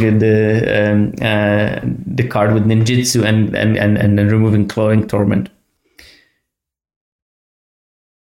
Oh, I didn't know that. So the Kuchi Shadow Walker's nickname is allegedly Juzam Jinja. Juzam Jinja. Yeah, nice one. And the last card I wanted to draw attention to is Inkrise Infiltrator. That's the 2-mana 1/2 flyer that can, in the late game, become quite big, because for 4 mana I can pump it by +2/+2 until end of turn. And I think that, you will not always get a bunch of Network Disruptors, and this is like your silver medal in this particular deck, because 2-mana flyer maybe not as good as a 1-mana flyer, but it has some potential in the late game, and it gives off slight vibes of the was it Fence something from Strixhaven, the 2/3 flyer that drained for 6 mana. This one is cheaper and doesn't gain you life, but you're more tempo oriented, so quite happy to deal more damage, just to, the last couple of points, for example. And my special synergy for this deck is, ninjutsu is a tricky ability in that you can use it multiple player in the same turn. And this is something that I think might be pretty useful, combining an enter the battlefield effect with the deals combat damage effect. So, you can imagine Moon Circuit Hacker is good when it hits the player on the turn it entered the battlefield. And later looting is not as good as drawing a card, though, so it becomes much less. And also the 2/1 is probably not going to go through. So, if you have like opening when you put Moon Circuit Hacker onto the battlefield, you maybe have some evasive threat or maybe 2 creatures. They have 1 blocker. You attack with the Moon Circuit Hacker. They block it. The other creature is not blocked. You can play Moonsnare Specialist, bounce back your own Moon Circuit Hacker, replace it. So ninjutsu the specialist that you just play ninjutsu'd in with the Moon Circuit Hacker, because this one costs only 1 mana, so it's like super cheap. And draw another card because it will deal damage and it will enter the battlefield this turn. And you can do it in many configurations, but I think that playing Moonsnare Specialist and replacing it with Moon Circle Hacker or any other ninja that gives an ETB effect is going to be quite interesting. And you basically reload on the Moonsnare Specialist because it comes back to your hand and you can replay it. It may be too cute, but I think there is a ninja build that uses Papercraft Decoy with Covert Technician to loop cards. Maybe that's an interesting one. Papercraft Decoy is a 2-mana 2/1 that has, when it leaves battlefield, you can pay 2 to draw a card. It can be quite expensive, but yeah, it is exactly in the same gist, basically. When you can use the ninjutsu in multiple ways. I think that with the Moonsnare Specialist, it's especially good because you reload on the Moonsnare Specialist, so you can replay it again. Like, imagine if you have the 1/1 flyer, you can just basically attack with the 1/1 flyer, ninjutsu in Moonsnare Specialist, bounce something of the opponent to their hand, play Moon Circuit Hacker, draw a card, replay the what's the name? The 1/1 flyer, and it costs you the total of 5 mana to make the whole loop. So for 5 mana, you drew a card, dealt 2 damage, bounced something, and tapped something. It's not a terrible thing. I mean, it sounds cute, but it requires 3 cards at common, and it does quite a lot. Okay. Another supported archetype. They just like go in Wooburg in a big patch. And here we have blue-red, and that's artifact synergies. The signpost is a blue and red, so 2 mana, 2/2 flyer. Artifact spells you cast cost 1 less to cast.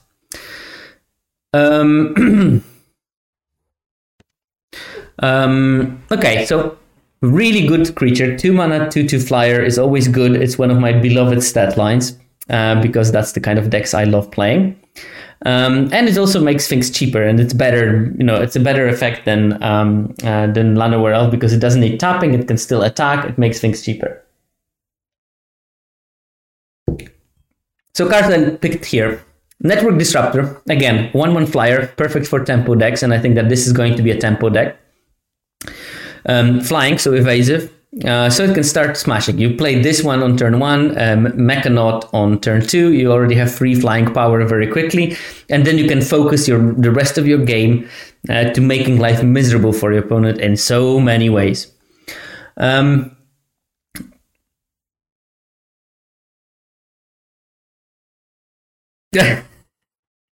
Yeah, no. I mean, better than tapping Mana Dork. I didn't mean that it's better than Llanowar Elf. It's different completely, but just better than tapping for mana, just getting this effect.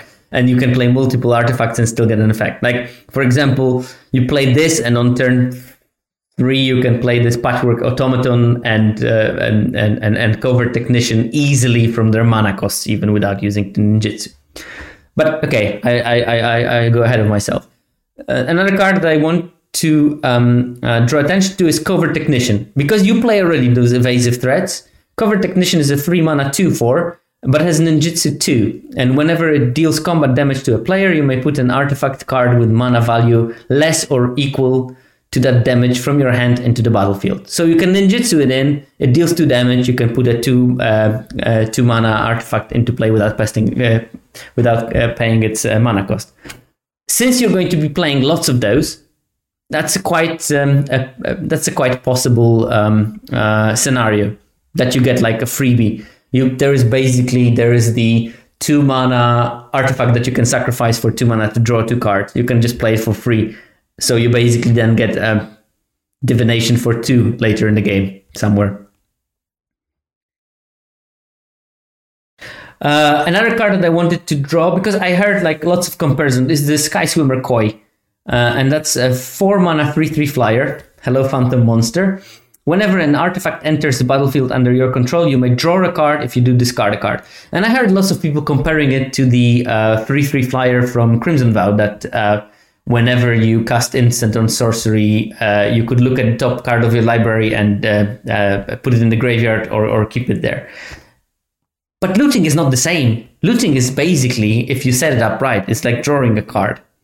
And yeah, exactly. It's a May ability, so you don't have to like loot your good card or gamble drawing a second good card when you already have one good one. But if you have a land that is useless to you because your deck is very close to the ground and the Sky Swimmer Koi was the top of your mana curve, you can easily set up that you don't draw lands anymore, because every land that you draw, you just play an artifact, discard the land, draw gas. I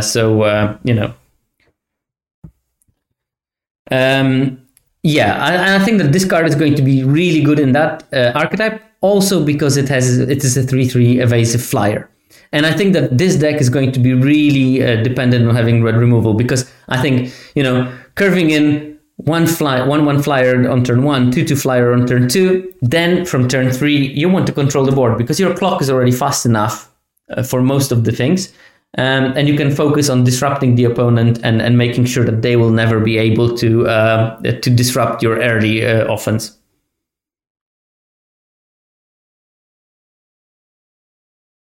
Oh yeah, there is also the 2/1 artifact that whenever you discard something, you can play it.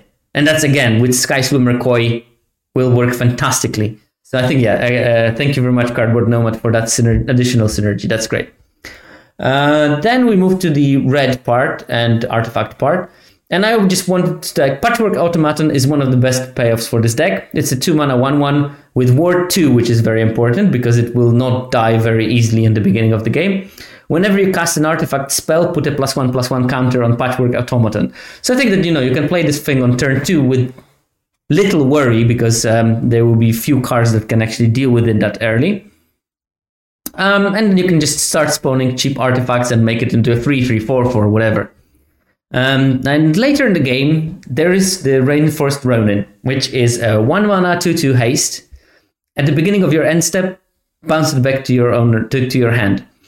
And it's an artifact creature, also samurai for some reason, which may be relevant even in this deck if you play with one of the red Yamazaki brother.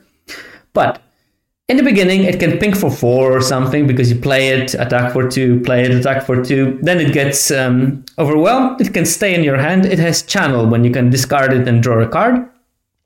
But if you have something like Patchwork Automaton or Sky Swimmer Koi, you can basically play it for 1 red just to have I cast an artifact spell. And then it just bounces at the end of the turn, and you can repeat the same thing next turn.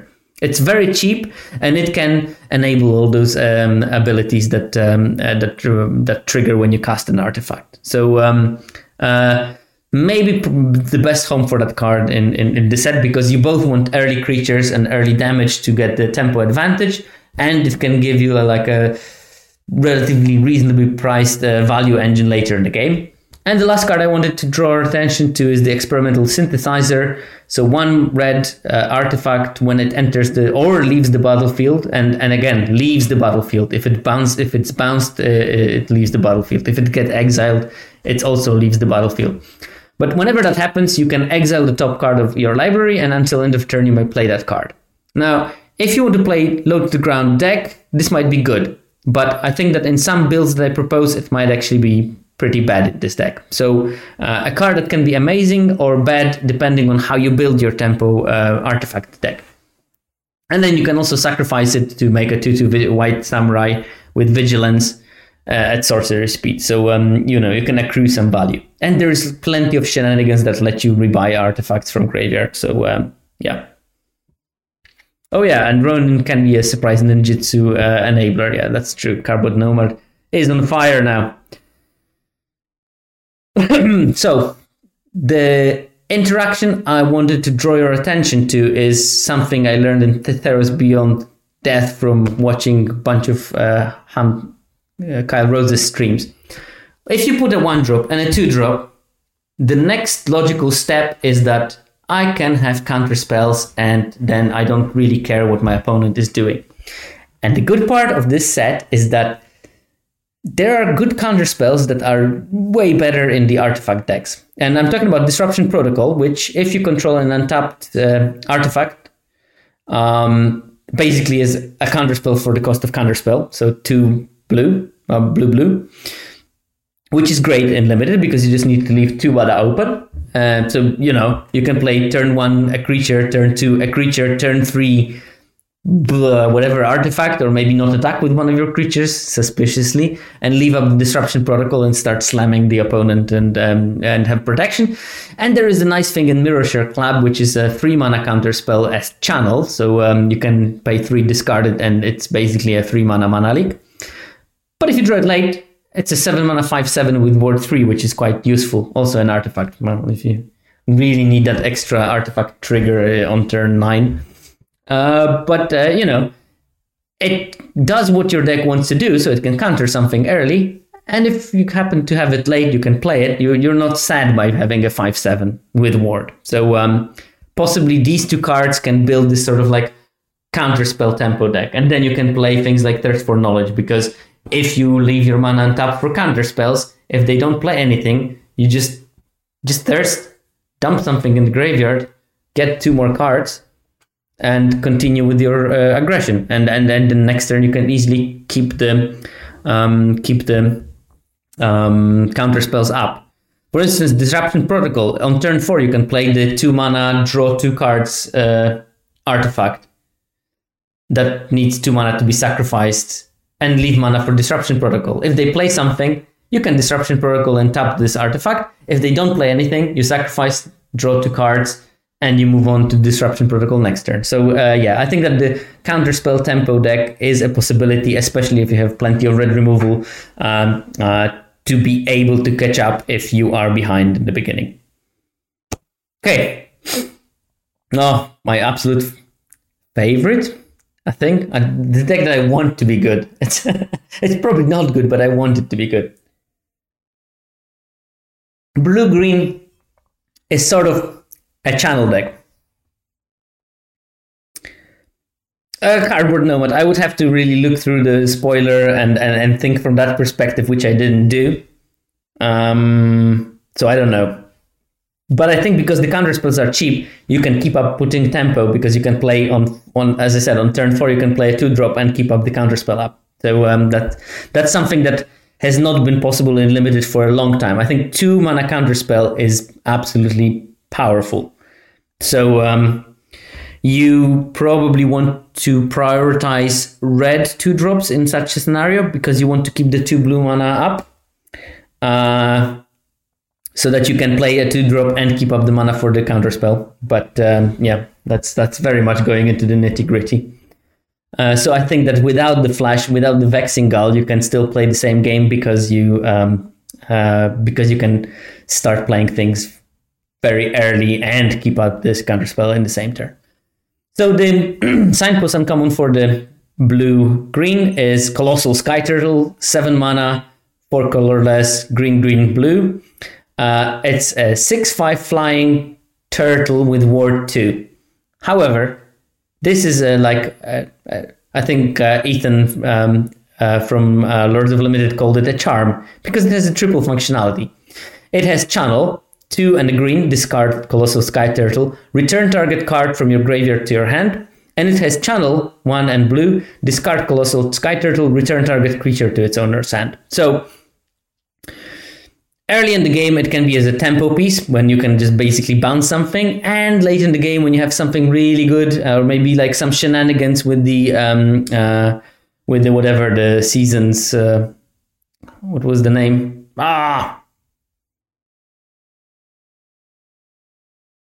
Seasonal renewal. You can basically return the Colossal Sky Turtle, and then basically with seasons, you can.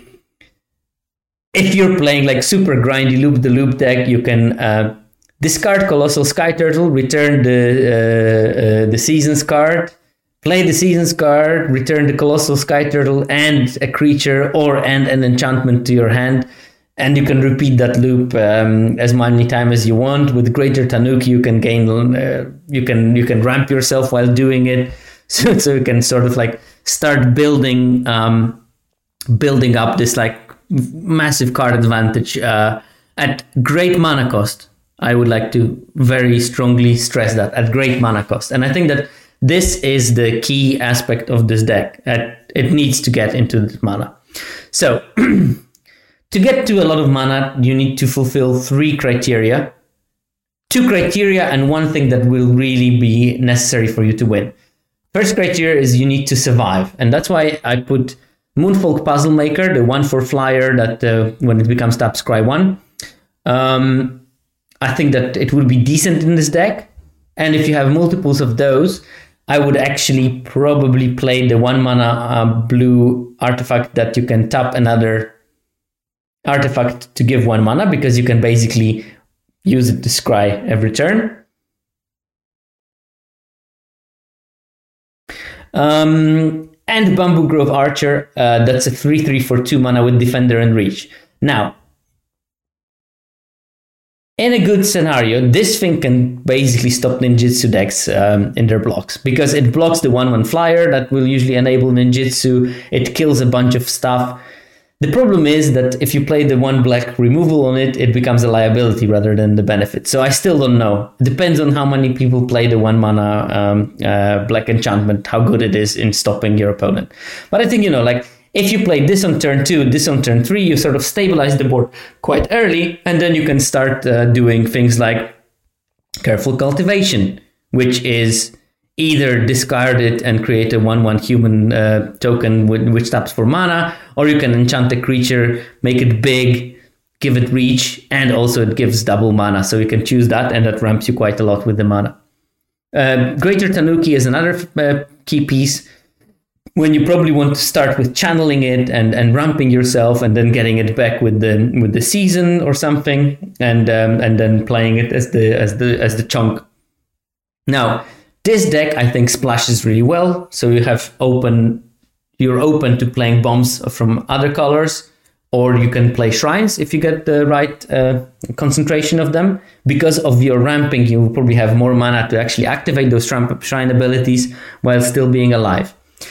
I think that if this deck works as I think it is, it will have the same exact problem as the Kicker deck in Zendikar. And I think that it might be like trying to do similar things as the Kicker deck in Zendikar. So basically, early stage of the game is survival. Later stage of the game is you completely take over the game, because you're doing things that the other decks don't even think that they might ever have tools to do. The problem with the green-blue deck in Zendikar was that it was card hungry and mana hungry. So you need to hit your lands, and you need to draw cards, because you will run out of steam, and then you have like bazillion mana and nothing to do. And that's why I think like things like Mnemonic Sphere or maybe the 5 mana Aura that draws cards as I think chapter 2 or something is important. Now, Moonsnare Specialist is another thing to keep you alive, and also a very good reminder: you don't need to ninjutsu it in. At 4 mana, it's still a decent, perfectly serviceable mana ward that generates tempo. It's basically, when you think about it, sort of like a sorcery speed revenge in those decks, because you bounce something to their hand. Yes, okay, it's not on the top of the library, whatever, but they lose so much tempo because of that, and that's where you can actually survive. So you can, on turn 2, nothing, end of turn, channel the Careful Cultivation, your turn, tap 4 mana, Moonsnare Specialist, bam, slam, thank you ma'am, bounce whatever they did, they need to restart, and you're already at 4 mana, possibly 5 next turn, so you will have the sort of tempo. So yeah, this is the blue-green, and here is my, I want to do this thing. I so much want to do this thing, but for that, this is the only interaction that I actually do with the rare. But Weaver of Harmony. This card, I so much want to use it. So Weaver of Harmony is 2 mana, enchantment creature, Snake Druid. It's a 2/2 for 2, so already solid stats.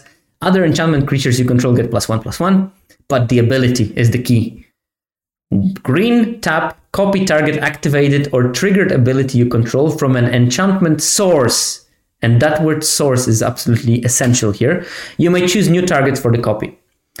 Enchantment source, it means an enchantment that's on board, but also an enchantment that is an enchantment card in your hand, which means you can target the channel abilities.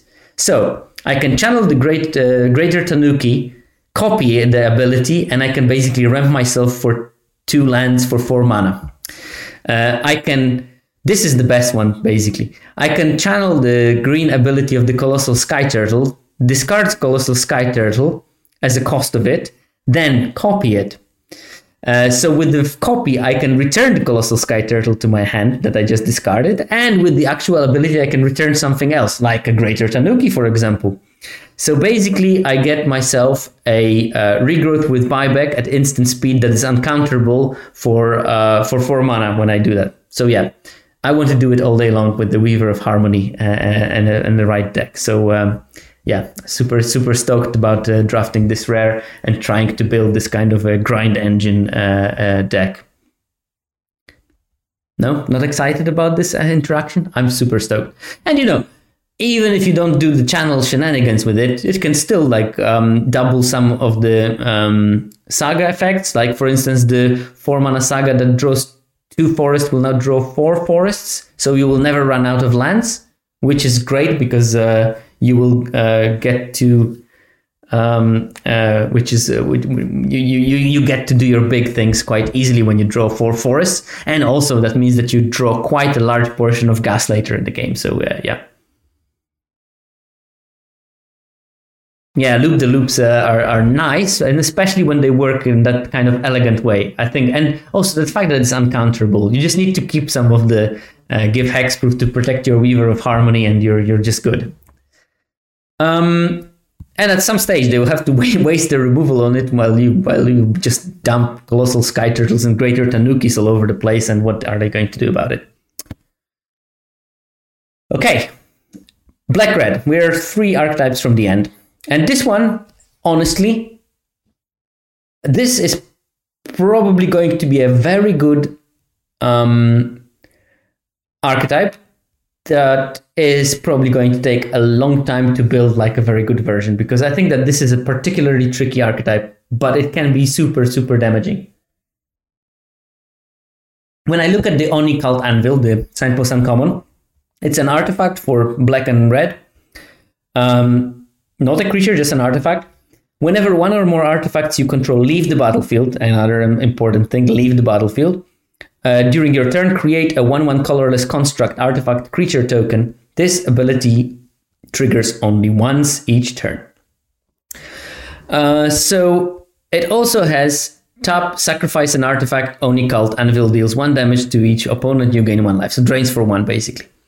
So what you can do with it is you can trigger any loss of the artifact and you get a 1/1 as a gift. You can then sacrifice that 1/1 and drain them. Or you can just build an army of 1/1s at some stage. What I can see in this deck is there are a couple of cards. Like, first of all, Kami of Industry, I think, is going to be great in that, because you want to sacrifice enchant artifacts, which means that you can sacrifice them. That means that the reanimation effect from Kami will always have targets, and it also be useful because you will get an artifact, some effect, and then you can sacrifice at the next step, or you can sacrifice it before with Oni Cult, drain them, and then create a 1/1 colorless construct as well. So I think that this card is going to be great. Also, the 3/6 body is going to be like super obstructive for the opponent if they are on the ground. So I think that's going to be pretty fine. Couple of combos in that. If you're generating a lot of 1/1 colorless construct artifact creature tokens, things like Ambitious Assault can be quite backbreaking. So I think that this card is going to be particularly good in this archetype, because you can attack with 4 1/1s, and with the +2 is amazing. Now, Ambitious Assault is even more amazing if you control a modified creature, because then you draw a card. So I think Iron Apprentice is a quite neat piece, because it is modified itself, but even if they get rid of it, and if you have another creature, you just put a counter from it on the other creature, and you still have something modified. So it does already what you want. It's like a cheap artifact with some abilities that you are quite happy to sacrifice, and it makes this card better. So I think it's going to be quite an important piece. So this deck instantly reminds me of the Mardu decks in Ikoria, where you had those, you generate some creatures, you attack with some things, and you make 1/1 humans, and you sacrifice them with the weaponize the monsters, and maybe there's some kind of ways to sacrifice them and draw some cards, like with the Poacher, but here you will use other engines to do that. So I think that there's plenty of that. If I play Iron Apprentice, I'm quite happy with playing Iron Apprentice on turn 1, and then Kumano faces Kakazan Saga on turn 2. Now, Kumano Faces Kakazan Saga is Chapter 1, it deals 1 damage to each opponent. Chapter 2, whenever you cast your next creature spell this turn, that creature enters the battlefield with an additional +1/+1 counter on it. So basically, I can imagine, nothing on turn 1. Turn 2, I play Kumano and Iron Apprentice. Iron Apprentice gets 2 counters. If it dies, it moves all of its counters on target creature you control. So on turn 3, I can get my second side of the Kumano, swing with the Iron Apprentice. If they don't block, they get hit by 2. If they do kill it, I get a 4/4 basically, because I will put my 2 counters on the other side of Kumano. Another card, Virus Beetle. It's an artifact, so I can sacrifice it. I am happy to lose it because it already did its job of discarding. And it's a 1/1, so they will probably likely block it. If they don't block it, there is a couple of black ninjutsu things that are also artifacts, like Mukutai Ambusher is one of them. So if they either stumble or I have a cheap removal, I can, on turn 3, kill their only blocker, attack with the Virus Beetle, flash in the Mukotai Ambusher, return the Beetle, and next turn replay the Beetle, and they discard another card, and I'm already winning the attrition war. There is another card that is really looking strong in this deck, and that's the... what's his name? You Already Dead or something? The 1-mana spell that when a creature was dealt damage this turn, kill it and draw a card. Because you have things like the Virus Beetle, they are incentivized to block. They are incentivized to block them with bigger things, and then I can just finish off the kill with the 1-mana spell and draw a card. So it's a great trade for me, especially with that many 1/1s. So it can create this sort of like damned if you do, damned if you don't kind of feeling. So yeah. Okay, almost there. Black-green. I think that I should include a slide in every presentation about black-green, which says, just don't play black-green. Although, we don't know yet. It's an early part of the... Oh, look, I managed to put the right card in this slide. I think, it's still early days, but it looks like it's a very underwhelming archetype that doesn't have like a coherent theme. So I guess that black-green is going to be the sort of, I just want to play some creatures that are good on rate and do some stuff, and I have some value things like the Gloom Shrieker, and I'm happy with that.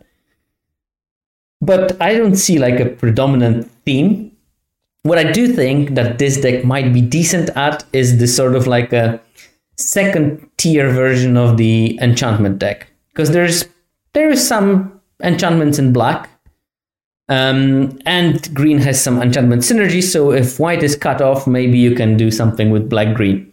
And I think that especially it will probably be quite decent with splashing colors. So maybe the black-green is the sort of home for shrines deck. When you can green and black shrine together are going to be really good, because the black shrine kills small creatures, the green shrine becomes big very quickly, and then they will have to block with the big creatures on the shrine and kill them. So maybe that's an interesting part, because you have this recursion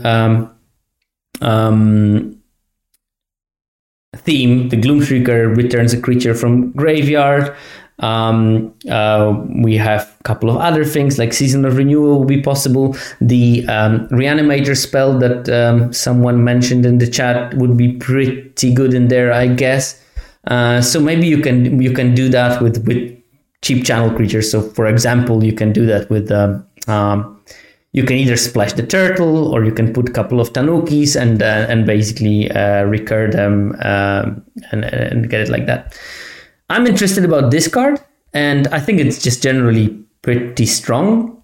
But I think it may be the strongest in this attrition-y black-green. It's called the Long Reach of Night, and it's 4-mana saga. First 2 chapters are the same. Each opponent sacrifices a creature unless they discard a card. So you nab something, whatever happens, twice. And then it exiles into an 0/4, I think, with Menace that is 0/4, but when it attacks, it gets the power as much as creatures in graveyard of the opponent. So if you have some removal and some attrition, you can fill it in pretty quickly, and you get like a 3-4 that can grow with the game. So that's interesting. I think because there might be some enchantment synergies, Twisted Embrace will be really good in that deck. Twisted Embrace, of course, is the 4-mana aura in black that you enchant an artifact or a creature, and when it enters the battlefield, you destroy a creature, and the creature that you enchanted gets +1/+1 if it's a creature, and obviously nothing if it's a vehicle. And I put this card. I still don't know what to think of it. I think it looks reasonably strong because, okay, I'm talking about Reckoner Shakedown. That's 3 mana, so 2 and a black sorcery. Target opponent reveals their hand. You may choose a non-land card from it. If you do, that player discards that card. If you don't, put 2 +1/+1 counters on a creature or a vehicle you control. So the problem with those spells is usually like you cast it and there's like nothing in their hand, and you're like, damn. But with this one, you actually might do something useful. If they don't have anything that you want to discard, just put counters on your creature. It's not amazing, but it's a good insurance policy for that kind of spell. Bond to King, very, very good point. Bond to King mentioned that the 4/3 that bounces an enchantment and gains 3 life deserves a mention here. The Geothermal Kami.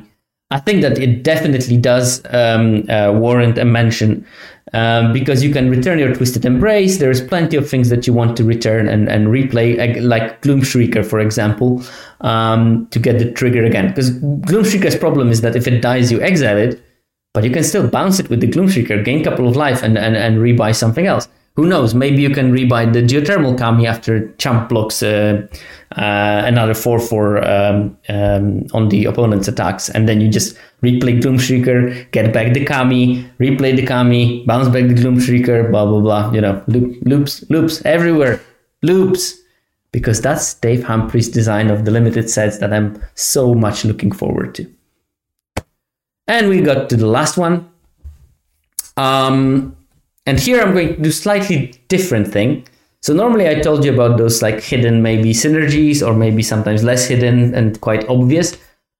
This time I am going to talk about one card basically. So the archetype is the red-green, and the theme is modified creatures. And I think that this theme is pretty badly supported. I hope I'm wrong, but I'm not going to be surprised if this is the potentially weakest of the archetypes, even though the monkey on the Signpost Uncommon is very cute. Signpost Uncommon is Invigorating Hot Spring, 1 red-green for 3 mana. You get an enchantment that comes with 4 +1/+1 counters on it. Modified creatures you control have haste, and you can remove the counter to put a +1/+1 counter on target creature you control, activated only as a sorcery and only once each turn. And there is things that care for modified creatures, weirdly in black for some cases, but not very many. It's not like a super supported theme. There is, however, one thing that I think can be pretty decent at a common, especially if you have multiples, and that's the Heir of the Ancient Fang. That's a 3 mana 2/3, and it enters the battlefield with a +1/+1 counter on it if you control a modified creature. So I think that this card should be available to you in any number when you draft the modified deck, because it should be very open for you to be interested in going into it, and from what I see in the beginning. The problem is not so many ways of getting a modified creature on turn 2. So if I would be drafting this archetype, barring, getting Invigorating Hot Springs in large amount, which of course can happen, and then you don't have to worry about it because you play Invigorating Hot Springs, modify something, and then you can play the Heir of the Ancient Fang and it gets the counter because there is something modified. But if I don't have many Invigorated Hot Spring, I want to make sure that this deck allows me to get the Heir of the Ancient Fang as a 3/4 as often as possible on turn 3. And there's not so many cards that do it. So one card that can do it is the Kappa Tech Wrecker, the 2 mana 1/3 Ninja Turtle. That also might have been a trope. I'm not sure. But it's a 2 mana 1/3 and it enters the battlefield with a Death Touch counter on it. And Death Touch counter is a counter, so it makes it modified. So that's a very good example of a 2 mana creature that is modified naturally. So if I play Kapatek Wrecker on turn 2, I can play the Heir of the Ancient Fang on turn 3, and it enters with a counter. It starts my counter chain. So that's pretty cool. Another option is 1-drops and Coiling Stalker, and hopefully and hoping that you can get in with it. So if you play a 1-drop and attack with it on turn 2, you can ninjutsu in Coiling Stalker, which is a 2 mana 2/1 with ninjutsu 2 mana. When it deals combat damage to a player, put a +1/+1 counter on target creature you control that doesn't have a +1/+1 counter on it.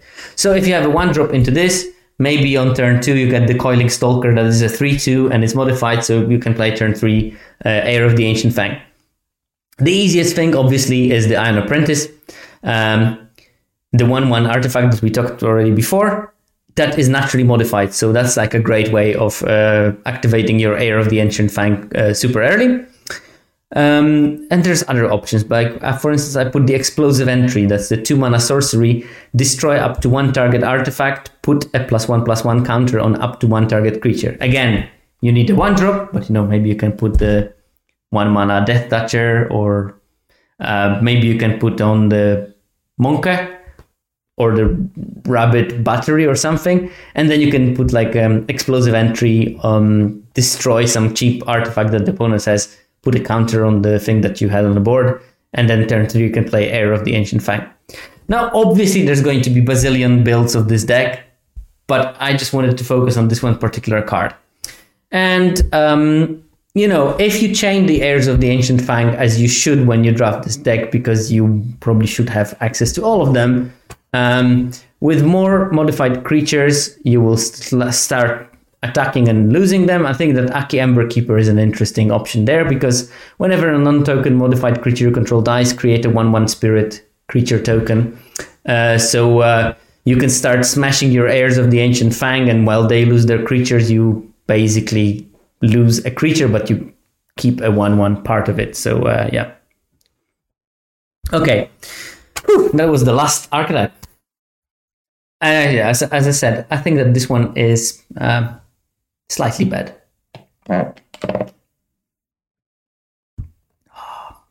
My throat is gone. Okay, some random thoughts. I basically finished with the archetypes, but I have like a couple of takes on cards that I didn't mention, maybe. And the first one is Era of Enlightenment. That's a 2 mana aura, 1 and blue, 1 and white.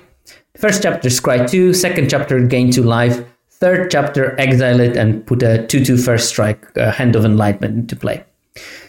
Now, this card might fool you into thinking, ooh, 2/2 first striker, that's a good offense. I think that this is like a perfect defensive saga in multiples, because first strikers stack very well as a very good defensive force. And every ability on this saga screams to me defensive card. Its first scries give you some selection, control-ish decks want to get that kind of a selection early. Then you gain life, nice cushion, and then you get 2/2 first striker. Like 2 or 3 2/2 first strikers become a wall that is really, really, really tough to break. So this encourages attacking and can build you up to the later game when you can take over with time bombs. Carva, you're in detention because you're late, but compliment takes you a bit out of the detention. So I'll think about it. Maybe you won't be in detention, but we'll see. Okay, so that's the first thing. Like Era of Enlightenment is potentially a very good tool for control decks or slower decks to sort of stonewall or first strike wall themselves, because it does all the things that will let it be a good defensive creature in the later game. And at some stage it can be also aggressive, like with a couple of other cards that are that inclined in this format. Random thought number 2. Invoke spells 3 of them are probably unplayable for different reasons. The red one, there's just not enough sorcery and instants to do something interesting. The black one, I don't think it is just worth it on raid. The blue one is really good, but it's going to be probably really hard to draw almost a mono blue deck to play it. But green one, and which might surprise you, white one, I think are going to be playable in decks that are heavy green, but not as heavy as you might have heard. So, first of all, green one I think is quite easy to play because you have a bunch of green mana dorks that only give green, and you have the saga that gives you 2 forests in your hand, which basically allows you to play it on turn 6 in most games. And I'm talking there playing it with something like 9 to 10 forests in the deck, and the card is good. So you get 8-10 of bodies over 2 bodies with like abilities, so that's pretty good for 5 mana. So I think Invoke the Ancients is a card that is going to be much easier to play than you might think if you pick the right things. The Boseiji Saga, I think. You can also Raccoon Dog is doing a great job in getting you closer to cast Invoke the Ancients. So yeah, this one is maybe less controversial. White Saga, on the other hand, ta-da! The Samurai, the 4/4 Vigilant Samurai that brings planes. If you have multiple copies of that, I think that Invoke Justice is quite easily playable. And what's important, channeling the Samurai is basically giving you a target for invoking Justice. So you can, you start your hand with 2 planes or something, you channel one Samurai, you channel the other Samurai, boom, you have the mana for Invoke Justice. You might not necessarily always play it on turn 5, but turn 6 or 7 is quite realistic, and on turn 6 or 7, getting a 4/4 Vigilance creature and putting 4+1/+1 counters on your stuff is still going to be quite powerful. So don't assume that you won't be able to play Invoke Justice. It probably will depend on how many Samurais you can get. And if you play something like heavily white-tinted version of white-green, you can still get all the kinds of green fixing that will let you, like a Tanuki, that also is a great target for invoking Justice and can bring back the plane to the battlefield. So I think that those 2 invoke spells are going to be easier to play than the mana cost suggests. Okay.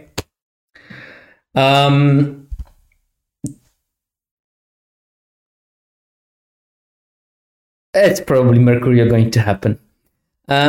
Okay, so I was thinking about this card. I think that, first of all, the card is good because of the number of the 1-drops. If you missed the beginning of the seminar, 27% of common creatures have toughness of 1. So Life of Toshiro Umezawa can quite realistically nab 2 creatures for 2 mana, which is a great rate. But then the problem is, you're stuck with the Memory of Toshiro, the 2/3 creature that has pay 1 life at black, spend this mana only to cast an instant or sorcery spell. And I was thinking, like, what would be the best way of leveraging the Memory of Toshiro to memorize him appropriately? And I think that Imperial Oath is the way, because this ramps you to that spell. It is a sorcery, so it fulfills the criteria. And the 3 white samurai should, give you enough of a cushion that the paying 1 life is not going to kill you, basically. So I think that this is a neat thing to introduce to your white-black deck. Basically, Life of Toshiro Umezawa is going to be always good in it, but ramping into Imperial Oath is a nice bonus from the 3rd chapter that is probably the weakest of the chapters on this saga, because otherwise you just end up with a sort of vanilla 2/3. And if that sort of vanilla 2/3 can speed up your Imperial Oath, it becomes a way better thing than a vanilla 2/3. So yeah, just a random thought there. Okay, another random thought is there is this weird synergy between Lethal Exploit and Twisted Embrace. Oh god, I knew that someone had to write about the Black Invoke. Yeah, but Cicel, is the Black Invoke good enough to be paying life? to ramp into. I know Procobrito, that was a tongue-in-cheek remark, but do we really want that? Do we really want that invoke? But okay, go back to this one. Twisted Embrace, the 4-mana aura that kills a creature and gives the enchanted creature +1/+1, and Lethal Exploit have a weird synergy. Because Lethal Exploit gives target creature -2/-2 until end of turn, and an additional -1/-1 until end of turn for each modified creature you controlled as you cast the spell. So sometimes, weirdly, I think it's going to be better to play Twisted Embrace first, sort of modify your creature because you play it as an aura, kill something, and then next turn you have this instant Lethal Exploit that does -3/-3. Then to use the cheaper removal first and then Twisted Embrace later. Because Twisted Embrace, apart from killing, makes your creature bigger, so you can actually attack favorably with it. So yeah, it's going to be interesting to see how those two antagonizing parts of those spells do. So on one hand, you maybe want to spend cheaper removal to kill something smaller. On the other hand, Twisted Embrace gives you a much bigger tempo swing, and Lethal Exploit becomes better, so actually you don't cry that much about losing the better removal. Mercurial, Twisted Embrace is definitely a twist on Blessing of Iroas. Okay, that was my random thoughts. I didn't have many random thoughts, but I also blabbed about for 2 hours, so maybe that's enough. So with that, acknowledgements to 17 Lands team. Didn't use much of the 17 Lands data today, but that doesn't mean I'm not going to use the heck of it next week. So stay tuned for the first data from Kamigawa next week. So yeah, Viral Misnomer is the person behind 17 Lands. Hululu and Grant Wu are one of a couple of the devs that are present on Twitter as well, so I encourage you to follow them. Also, this will be available as a podcast without the lovely graphics as magic numbers on whatever podcast provider do you use. And if it's not there, then let me know on Twitter or on Discord or something, so I can make sure that it goes to your preferred way of listening to it. I'm also going to put it on YouTube. So I would like to thank Fake Jake Brown, aka Uncle Cardboard, who's helping me with putting those episodes out. I think that right now we have a bonus episode when we put the audio of the skeleton stream I did together with Sander Kirstens, SL Kirstens, and Jason ILTG. So that's hopefully online now if you want to listen to how we put our skeletons and what we think is going to be important in Kamigawa. Give it a listen. And for the people that listen to the podcast version, actually, I would like to thank Sesku and Mana Junkie for the music I used in the intro. Great song called You Do You, Mana Junkie, which I thought was very apt for Magic the Gathering podcast. And with that, yeah, thanks you guys, and start slamming that Kamigawa tomorrow. And let me know if you did any of the weird combinations. I'm especially curious if someone is going to do the let's rewind. The Heiko Yamazaki and Ninja's Kunai combo. I really am curious, so just tag me if you have screenshots of that. I'm going to be super stoked if someone managed to use that interaction to win games.